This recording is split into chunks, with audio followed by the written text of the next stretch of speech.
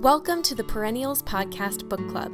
I'm Victoria Russell, and you're listening to Chapter 14 of Anne of Green Gables by L. M. Montgomery. Chapter 14, Anne's Confession. On the Monday evening before the picnic, Marilla came down from her room with a troubled face. "Anne," she said to that small personage, who was shelling peas by the spotless table and singing Nellie of the Hazel Dell with a vigor and expression that did credit to Diana's teaching, "did you see anything of my amethyst brooch? I thought I stuck it in my pincushion when I came home from church yesterday evening, but I can't find it anywhere." I saw it this afternoon when you were away at the Aid Society," said Anne, a little slowly. "I was passing your door when I saw it on the cushion, so I went in to look at it." "Did you touch it?" said Marilla sternly. "Yes," admitted Anne. "I took it up and I pinned it on my breast just to see how it would look." "You had no business to do anything of the sort. It's very wrong in a little girl to meddle. You shouldn't have gone into my room in the first place, and you shouldn't have touched a brooch that didn't belong to you in the second. Where did you put it?" "Oh, I put it back on the bureau. I hadn't it on a minute. Truly, I didn't mean to meddle, Marilla. I didn't think about its being wrong to go in and try on the brooch, but I see now that it was, and I'll never do it again. That's one good thing about me. I never do the same naughty thing twice." "You didn't put it back," said Marilla. "That brooch isn't anywhere on the bureau. You've taken it out or something, Anne." "I did put it back," said Anne quickly. Pertly, Marilla thought. "I don't just remember whether I stuck it on the pincushion or laid it in the china tray, but I'm perfectly certain I put it back." "I'll go and have another look," said Marilla, determining to be just. "If you put that brooch back, it's there still. If it isn't, I'll know you didn't, that's all." Marilla went to her room and made a thorough search, not only over the bureau, but in every other place she thought the brooch might possibly be. It was not to be found, and she returned to the kitchen. "Anne, the brooch is gone. By your own admission, you were the last person to handle it. Now, what have you done with it? Tell me the truth at once. Did you take it out and lose it?" "No, I didn't," said Anne solemnly, meeting Marilla's angry gaze squarely. "I never took the brooch out of your room, and that is the truth, if I was to be led to the block for it, although I'm not very certain what a block is. So there, Marilla." Anne's "so there" was only intended to emphasize her assertion, but Marilla took it as a display of defiance. "I believe you are telling me a falsehood, Anne," she said sharply. "I know you are. There now, don't say anything more unless you are prepared to tell the whole truth. Go to your room and stay there until you are ready to confess." "Will I take the peas with me?" said Anne meekly. "No, I'll finish shelling them myself. Do as I bid you." When Anne had gone, Marilla went about her evening tasks in a very disturbed state of mind. She was worried about her valuable brooch. What if Anne had lost it? And how wicked of the child to deny having taken it, when anybody could see she must have, with such an innocent face, too. "I don't know what I wouldn't sooner have had happen," thought Marilla, as she nervously shelled the peas.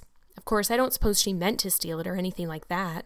She's just taken it to play with or help along that imagination of hers. She must have taken it, that's clear, for there hasn't been a soul in that room since she was in it, by her own story, until I went up tonight. And the brooch is gone, there's nothing surer. I suppose she has lost it and is afraid to own up for fear she'll be punished. It's a dreadful thing to think she tells falsehoods. It's a far worse thing than her fit of temper. It's a fearful responsibility to have a child in your house you can't trust. Slyness and untruthfulness, that's what she has displayed. I declare I feel worse about that than about the brooch. If she'd only have told the truth about it, I wouldn't mind so much." Marilla went to her room at intervals all through the evening and searched for the brooch without finding it. A bedtime visit to the east gable produced no results. Anne persisted in denying that she knew anything about the brooch, but Marilla was only the more firmly convinced that she did. She told Matthew the story the next morning. Matthew was confounded and puzzled. He could not so quickly lose faith in Anne, but he had to admit that circumstances were against her. "You're sure it hasn't fell down behind the bureau?" was the only suggestion he could offer. "I've moved the bureau, and I've taken out the drawers, and I've looked in every crack and cranny," was Marilla's positive answer. "The brooch is gone, and that child has taken it and lied about it. That's the plain, ugly truth, Matthew Cuthbert, and we might as well look it in the face." "Well, now, what are you going to do about it?" Matthew asked forlornly, feeling secretly thankful that Marilla and not he had to deal with this situation. He felt no desire to put his oar in this time. "She'll stay in her room until she confesses," said Marilla grimly, remembering the success of this method in the former case. "Then we'll see. Perhaps we'll be able to find the brooch if she'll only tell where she took it. But in any case, she'll have to be severely punished, Matthew." "Well, now, you'll have to punish her," said Matthew, reaching for his hat. "I've nothing to do with it, remember? You warned me off yourself." Marilla felt deserted by everyone. She could not even go to Mrs. Lynde for advice. She went up to the east gable with a very serious face and left it with a face more serious still. Anne steadfastly refused to confess. She persisted in asserting that she had not taken the brooch. The child had evidently been crying, and Marilla felt a pang of pity which she sternly repressed. By night she was, as she expressed it, beat out. "You'll stay in this room until you confess, Anne. You can make up your mind to that," she said firmly. "But the picnic is tomorrow, Marilla," cried Anne. "You won't keep me from going to that, will you? You'll just let me out for the afternoon, won't you? Then I'll stay here as long as you like afterwards cheerfully. But I must go to the picnic." "You'll not go to picnics nor anywhere else until you've confessed, Anne." "Oh, Marilla," gasped Anne. But Marilla had gone out and shut the door. Wednesday morning dawned as bright and fair as if expressly made to order for the picnic. Birds sang around Green Gables. The Madonna lilies in the garden sent out whiffs of perfume that entered in on viewless winds at every door and window and wandered through halls and rooms like spirits of benediction. The birches in the hollow waved joyful hands as if watching for Anne's usual morning greeting from the east gable. But Anne was not at her window. When Marilla took her breakfast up to her, she found the child sitting primly on her bed, pale and resolute, with tight-shut lips and gleaming eyes. "Marilla, I'm ready to confess." "Ah!" Marilla laid down her tray. Once again her method had succeeded, but her success was very bitter to her. "Let me hear what you have to say, then, Anne." "I took the amethyst brooch," said Anne, as if repeating a lesson she had learned. "I took it just as you said. I didn't mean to take it when I went in, but it did look so beautiful, Marilla, when I pinned it on my breast, that I was overcome by an irresistible temptation. I imagined how perfectly thrilling it would be to take it to Idlewild and play I was the Lady Cordelia Fitzgerald. It would be so much easier to imagine I was the Lady Cordelia if I had a real amethyst brooch on. Diana and I make necklaces of roseberries, but what are roseberries compared to amethysts? So I took the brooch. I thought I could put it back before you came home. I went all the way around by the road to lengthen out the time. When I was going over the bridge across the Lake of Shining Waters, I took the brooch off to have another look at it. Oh, how it did shine in the sunlight. And then, when I was leaning over the bridge, it just slipped through my fingers, so, and went down, down, down, all purply sparkling, and sank forevermore beneath the Lake of Shining Waters. And that's the best I can do at confessing, Marilla." Marilla felt hot anger surge up into her heart again. This child had taken and lost her treasured amethyst brooch, and now sat there calmly reciting the details thereof without the least apparent compunction or repentance. "Anne, this is terrible," she said, trying to speak calmly. "You are the very wickedest girl I ever heard of." "Yes, I suppose I am," agreed Anne tranquilly, "and I know I'll have to be punished. It'll be your duty to punish me, Marilla. Won't you please get it over right off, because I'd like to go to the picnic with nothing on my mind." "Picnic, indeed! You'll go to no picnic today, Anne Shirley. That shall be your punishment, and it isn't half severe enough either for what you've done." "Not go to the picnic!" Anne sprang to her feet and clutched Marilla's hand. "But you promised me I might. Oh, Marilla, I must go to the picnic. That was why I confessed. Punish me any way you like, but that. Oh, Marilla, please, please let me go to the picnic. Think of the ice cream. For anything you know, I may never have a chance to taste ice cream again." Marilla disengaged Anne's clinging hand stonily. "You needn't plead, Anne. You are not going to the picnic, and that's final. No, not a word." Anne realized that Marilla was not to be moved. She clasped her hands together, gave a piercing shriek, and then flung herself face downward on the bed, crying and writhing in an utter abandonment of disappointment and despair. "For the land's sake!" gasped Marilla, hastening from the room. "I believe the child is crazy. No child in her senses would behave as she does. If she isn't, she's utterly bad. Oh, dear, I'm afraid Rachel was right from the first. But I've put my hand to the plow, and I won't look back." That was a dismal morning. Marilla worked fiercely and scrubbed the porch floor and the dairy shelves when she could find nothing else to do. Neither the shelves nor the porch needed it, but Marilla did. Then she went out and raked the yard. When dinner was ready, she went to the stairs and called Anne. A tear-stained face appeared, looking tragically over the banisters. "Come down to your dinner, Anne." "I don't want any dinner," said Anne sobbingly. "I couldn't eat anything. My heart is broken. You'll feel remorse of conscience someday, I expect, for breaking it, Marilla, but I forgive you. Remember when the time comes that I forgive you. But please don't ask me to eat anything, especially boiled pork and greens. Boiled pork and greens are so unromantic when one is in affliction." Exasperated, Marilla returned to the kitchen and poured out her tale of woe to Matthew, who, between his sense of justice and his unlawful sympathy with Anne, was a miserable man. "Well, now, she shouldn't have taken the brooch, Marilla, or told stories about it," he admitted, mournfully surveying his plate full of unromantic pork and greens as if he, like Anne, thought it a food unsuited to crises of feeling. "But she's such a little thing, such an interesting little thing. Don't you think it's pretty rough not to let her go to the picnic when she's so set on it?" "Matthew Cuthbert, I'm amazed at you. I think I've let her off entirely too easy, and she doesn't appear to realize how wicked she's been at all. That's what worries me most. If she'd really felt sorry, it wouldn't be so bad. And you don't seem to realize it, neither. You're making excuses for her all the time to yourself. I can see that." "Well, now, she's such a little thing," feebly reiterated Matthew. "And there should be allowances made, Marilla. You know she's never had any bringing up." "Well, she's having it now," retorted Marilla. The retort silenced Matthew if it did not convince him. That dinner was a very dismal meal.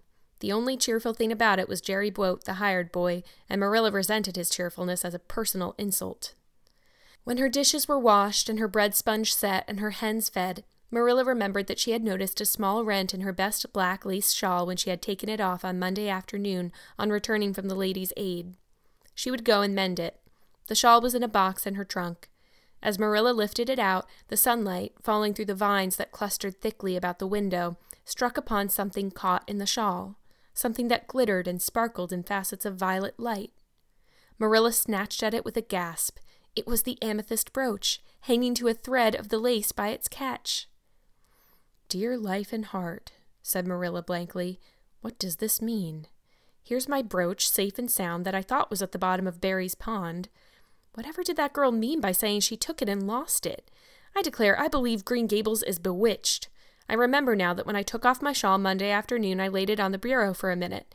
I suppose the brooch got caught in it somehow. Well—" Marilla betook herself to the east gable, brooch in hand. Anne had cried herself out and was sitting dejectedly by the window. "Anne Shirley," said Marilla solemnly, "I've just found my brooch hanging to my black lace shawl. Now I want to know what that rigmarole you told me this morning meant." "Why, you said you'd keep me here until I confessed," returned Anne wearily. "And so I decided to confess because I was bound to get to the picnic. I thought out a confession last night after I went to bed and made it as interesting as I could. And I said it over and over so that I wouldn't forget it. But you wouldn't let me go to the picnic after all, so all my trouble was wasted." Marilla had to laugh in spite of herself, but her conscience pricked her. "Anne, you do beat all. But I was wrong. I see that now. I shouldn't have doubted your word when I'd never known you to tell a story. Of course, it wasn't right for you to confess to a thing you hadn't done. It was very wrong to do so. But I drove you to it. So if you'll forgive me, Anne, I'll forgive you, and we'll start square again. And now get yourself ready for the picnic." Anne flew up like a rocket. "Oh, Marilla, it isn't too late?" "No, it's only 2:00. They won't be more than well gathered yet, and it'll be an hour before they have tea. Wash your face and comb your hair and put on your gingham. I'll fill a basket for you. There's plenty of stuff baked in the house. And I'll get Jerry to hitch up the sorrel and drive you down to the picnic ground." "Oh, Marilla," exclaimed Anne, flying to the washstand. 5 minutes ago I was so miserable I was wishing I'd never been born, and now I wouldn't change places with an angel." That night, a thoroughly happy, completely tired-out Anne returned to Green Gables in a state of beatification impossible to describe. "Oh, Marilla, I've had a perfectly scrumptious time. Scrumptious is a new word I learned today. I heard Mary Alice Bell use it. Isn't it very expressive? Everything was lovely. We had a splendid tea, and then Mr. Harmon Andrews took us all for a row on the Lake of Shining Waters, 6 of us at a time. And Jane Andrews nearly fell overboard. She was leaning out to pick water lilies, and if Mr. Andrews hadn't caught her by her sash just in the nick of time, she'd fallen in and probably been drowned. I wish it had been me. It would have been such a romantic experience to have been nearly drowned. It would be such a thrilling tale to tell. And we had the ice cream. Words fail me to describe that ice cream. Marilla, I assure you it was sublime." That evening, Marilla told the whole story to Matthew over her stocking basket. "I'm willing to own up that I made a mistake," she concluded candidly, "but I've learned a lesson. I have to laugh when I think of Anne's confession, although I suppose I shouldn't, for it really was a falsehood. But it doesn't seem as bad as the other would have been somehow, and anyhow, I'm responsible for it. That child is hard to understand in some respects. But I believe she'll turn out all right yet. And there's one thing certain, no house will ever be dull that she's in. I really feel for Anne in this chapter. I think a lot of children have had the experience of being blamed for something that they didn't do because an adult maybe just kind of assumes that the kid got into trouble or lost something. I think it often has to do with losing something. I remember being little and I remember one of my uncles was visiting and I think he lost like a $20 bill or something that he had in his pocket. And I just remember him being like, Victoria, did you take it? And I was like, no, I was really little. I think I was like 4. And my uncle's great. He didn't mean any harm. He wasn't being mean, but he kept just kind of being like, are you sure you didn't find it on the floor and pick it up and put it somewhere, And I just remember being like, no, I really, really didn't. But I was just a kid and it was so hard to get him to believe me. And I've heard other people tell similar stories and you can kind of understand. And, with Marilla, like, the evidence is really stacked against Anne. I mean, she just happened to have picked up the brooch that same day. So I don't blame her for kind of thinking that Anne might have gotten carried away and done something unintentionally.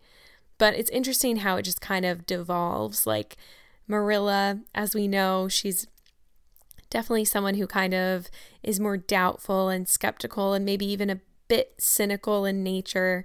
And so her mind is going to go to worst case scenario. So she goes from, okay, Anne probably lost it unintentionally, just got a little carried away, to like, oh my gosh, why did I bring this kid into my house? She's a liar, And I mean, it must be a bit scary. I still feel for Marilla. The line that actually stands out for me the most out of this whole chapter comes after Marilla has gone to speak to Matthew for the first time since she realized the brooch is lost, and Matthew's kind of like, all right, well, you're going to have to deal with this. And the line is, Marilla felt deserted by everyone. She could not even go to Mrs. Lynde for advice. I really feel for her because as much as I like Matthew, reading this book as an adult now, I feel really frustrated by him sometimes because I get that he's a lot more gentle and maybe like of a more submissive nature, and Marilla is a much stronger personality, I think, and probably more assertive and dominant. But he is very quick to just kind of pass off responsibility to her, which I think is kind of unfortunately a common dynamic between men and women who are sharing responsibilities. And I know that Matthew works hard on the farm, but Marilla works really hard too. And she also, I know, told Matthew, you are not to meddle and get involved in her growing up. But I think, honestly, he would probably not do all that much when it comes to like discipline and dealing with these kind of tough moments. Even if Marilla hadn't said that, I think he's super relieved to not have to like be the bad guy or anything. So I do feel for Marilla because I think she just feels so much responsibility and she feels so alone. She feels deserted by everyone in this moment because Matthew's like, okay, you're on your own. And she knows if she goes to Mrs. Lynde that she'll just say, I told you so, and make her feel even worse. So she's doing her best, but her nature is that she is kind of doubtful of her own ability to raise Anne. And it's a big undertaking. So I feel for Anne in this chapter because the injustice of being accused of something like that and punished is really tough. And of course, being told she can't go to the picnic is heartbreaking. But I also really feel for Marilla, who feels so alone. And we see in this chapter again that she's really been conditioned, I think, over the course of her life to repress a lot of her own feelings and impulses. And like when she's talking to Anne about the brooch at one point, Anne looks so sad and upset, and Marilla feels a pang of like conscience and like pity for her, and then she stuffs it down. And Marilla does that a lot. She's often stuffing things down. because she thinks she has to be a certain way with a child. Like, I think in that time and place and everything, that it was a very, and they're living on a farm. She was expecting to get a farmhand child. And it's a very kind of children are meant to be seen and not heard type of environment, I think. So she's so out of her depth, and she's trying her best. And I appreciate Marilla's character because she does acknowledge that she was wrong, and she acknowledges that she kind of pushed Anne to make this false confession. And she's very quick to say, like, you're going to the picnic, I'll get your basket, I'll get you the buggy to go down there. And she knows how important it is to Anne, and she very quickly makes it happen. It's just really interesting because when I decided to start reading this book, I didn't think all that much about the character of Marilla, but it's funny how now that I'm an adult, I can empathize with her a lot more and just really feel like the stress and the weight of taking on the responsibility of raising this child and shouldering so much of the labor of that. So it's a really interesting time, I think, for me to read it now. I definitely still can remember being a kid Anne's age and relate to Anne's emotions and imagination and wildness. But I also have, I think, a deeper understanding of Marilla now. So just a reminder that the second Perennials Book Club meeting, a free virtual meeting on Zoom, is going to be tonight, Tuesday, April 28th, from 7 to 8 p.m. Eastern Standard Time. If you would like to join, please email me at perennialspodcast@gmail.com. You are welcome to join. I'll send you the info, or you can message me on Instagram at perennialspodcast. And feel free to reach out to me anytime just to let me know your thoughts on the book and how you're enjoying it. You're listening to the Perennials Podcast. I'm Victoria Russell, and I'll see you here next time for Chapter 15 of Anne of Green Gables by L.M. Montgomery. Take care.